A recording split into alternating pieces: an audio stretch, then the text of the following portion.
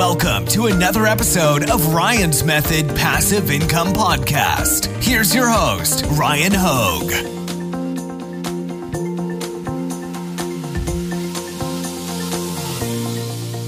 Hey, what's up guys? Thanks for joining me for a new video. As you can see, it's beautiful outside. Make sure you get outside at least a few times a day, get some vitamin D from the sun, make you feel better, look better, improve your health, etc. I'm sure you guys already knew that, but hey, sometimes it's good to get a reminder.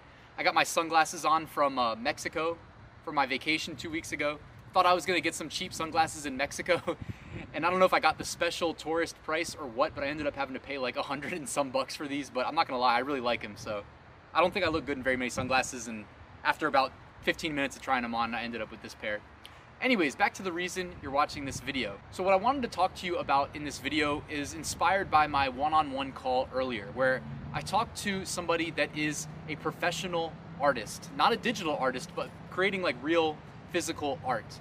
And they have been dipping their toes into print on demand, trying to find ways to monetize their artistic ability and convert some of their like real life art into like digital prints and digital art, and then sell it as, you know, basically make as much money as they can through print on demand. And I'm gonna tell you a little bit about their story, and I'm gonna tell you my reaction and kind of my advice, because I'm sure if that person was thinking it, then there's gotta be somebody else out there that may be having similar questions.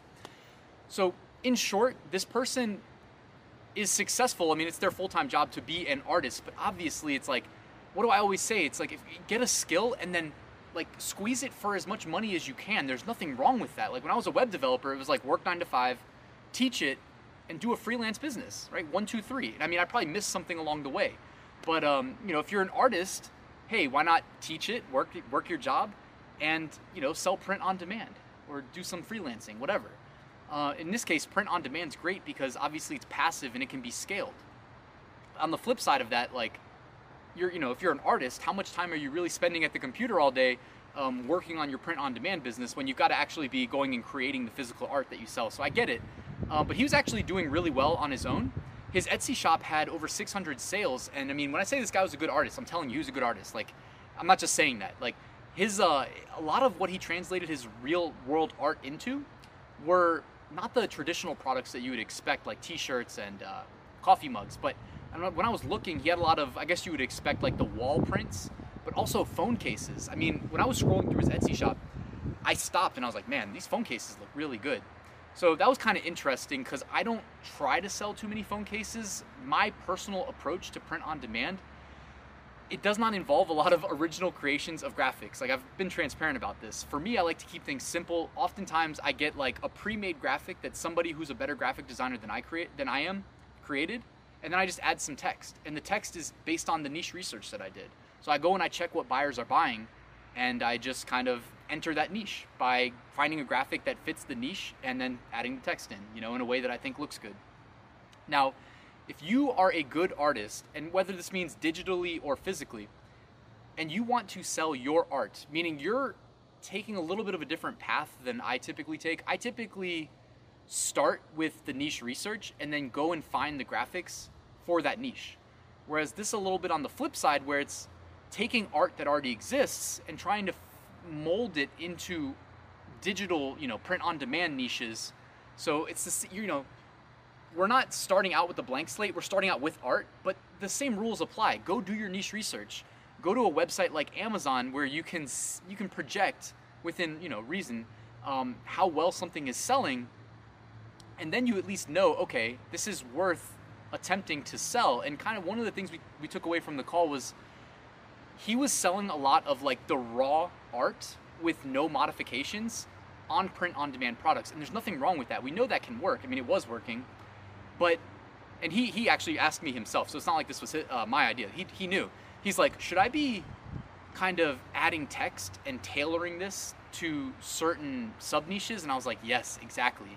If you do that, you can take one really good art piece and gain so much more exposure. I was gonna say double your exposure, but the reality is you can 10x your exposure, 20x your exposure by entering different sub-niches. Like I was saying, if you have a picture of we used an example of a certain dog breed, like let's just say Chihuahuas. Like I love my Chihuahuas, right? You can go do niche research on Chihuahuas, find a list of sub-niches And if he has a really good Chihuahua graphic, he can just switch the text out either above, below, or both, or, you know, vertical on the sides, whatever, it doesn't matter. But add the text and you can enter all these different Chihuahua niches, like world's best Chihuahua dad, Chihuahua grandma.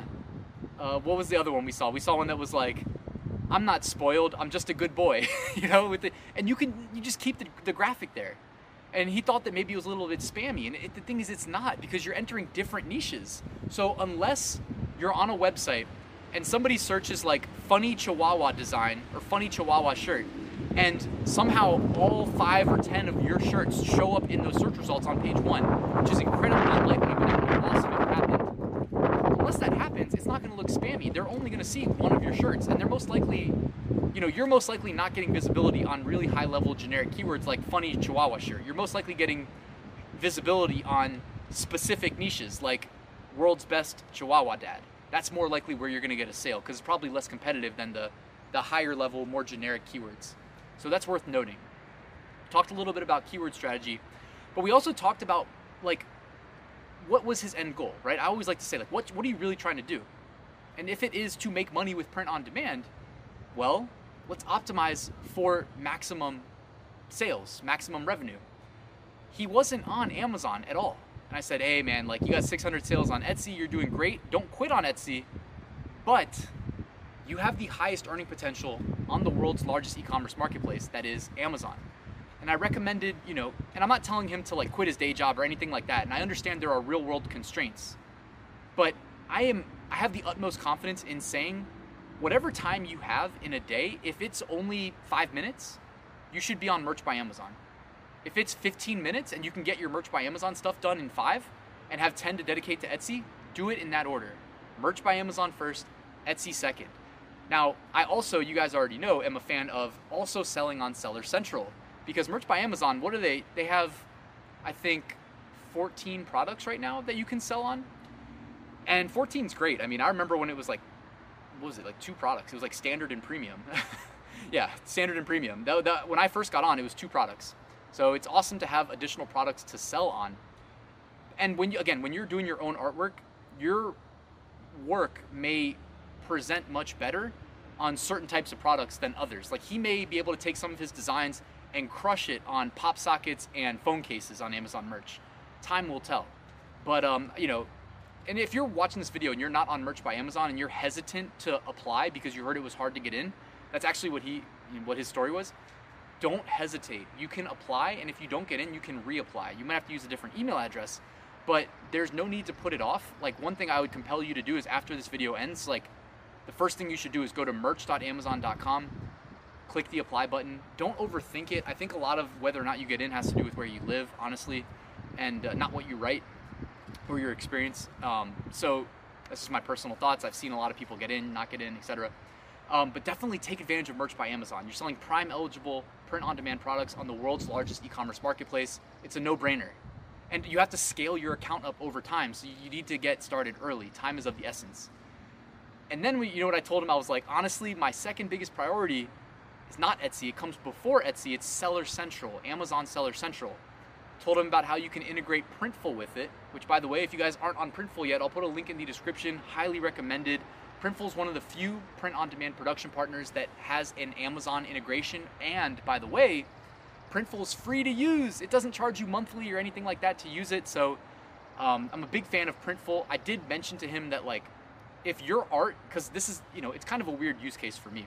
I do all my work digitally, and I'm optimizing for t-shirts, and I know kind of what t-shirts translates into as far as other products that look good. He's got a lot of like unique real-world artwork that then he makes a digital version of. So I mentioned, like, you know, Printful is awesome, but, and this is something that you guys, if you're selling a lot of coffee mugs, listen up to this advice real quick.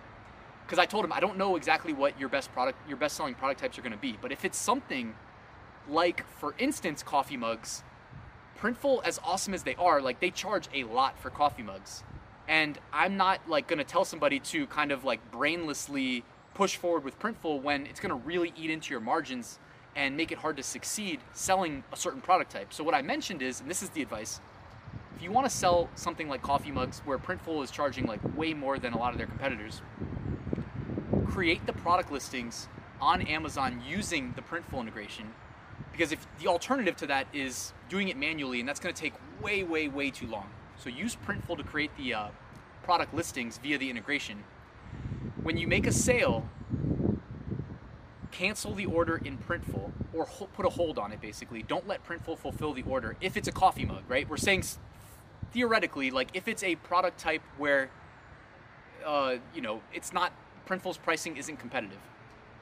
Don't let Printful fulfill the order. You can hit cancel, you can hit hold, but don't delete the order. Then manually recreate it in whatever other print-on-demand production company is best for that product type. So if we're going with coffee mugs, use CustomCat. Manually create the order, upload your design, have CustomCat fulfill the order to your customer. Don't forget though, if you do it that way, you have to manually upload tracking. But you can dramatically improve your margins and allowing you to be competitive. So it's just little tricks like that. I know it may seem like kind of crazy to be hearing but not actually see it in action, but I promise you it's as simple as I made it sound. So that's just another little tip, I guess, that came out of this call.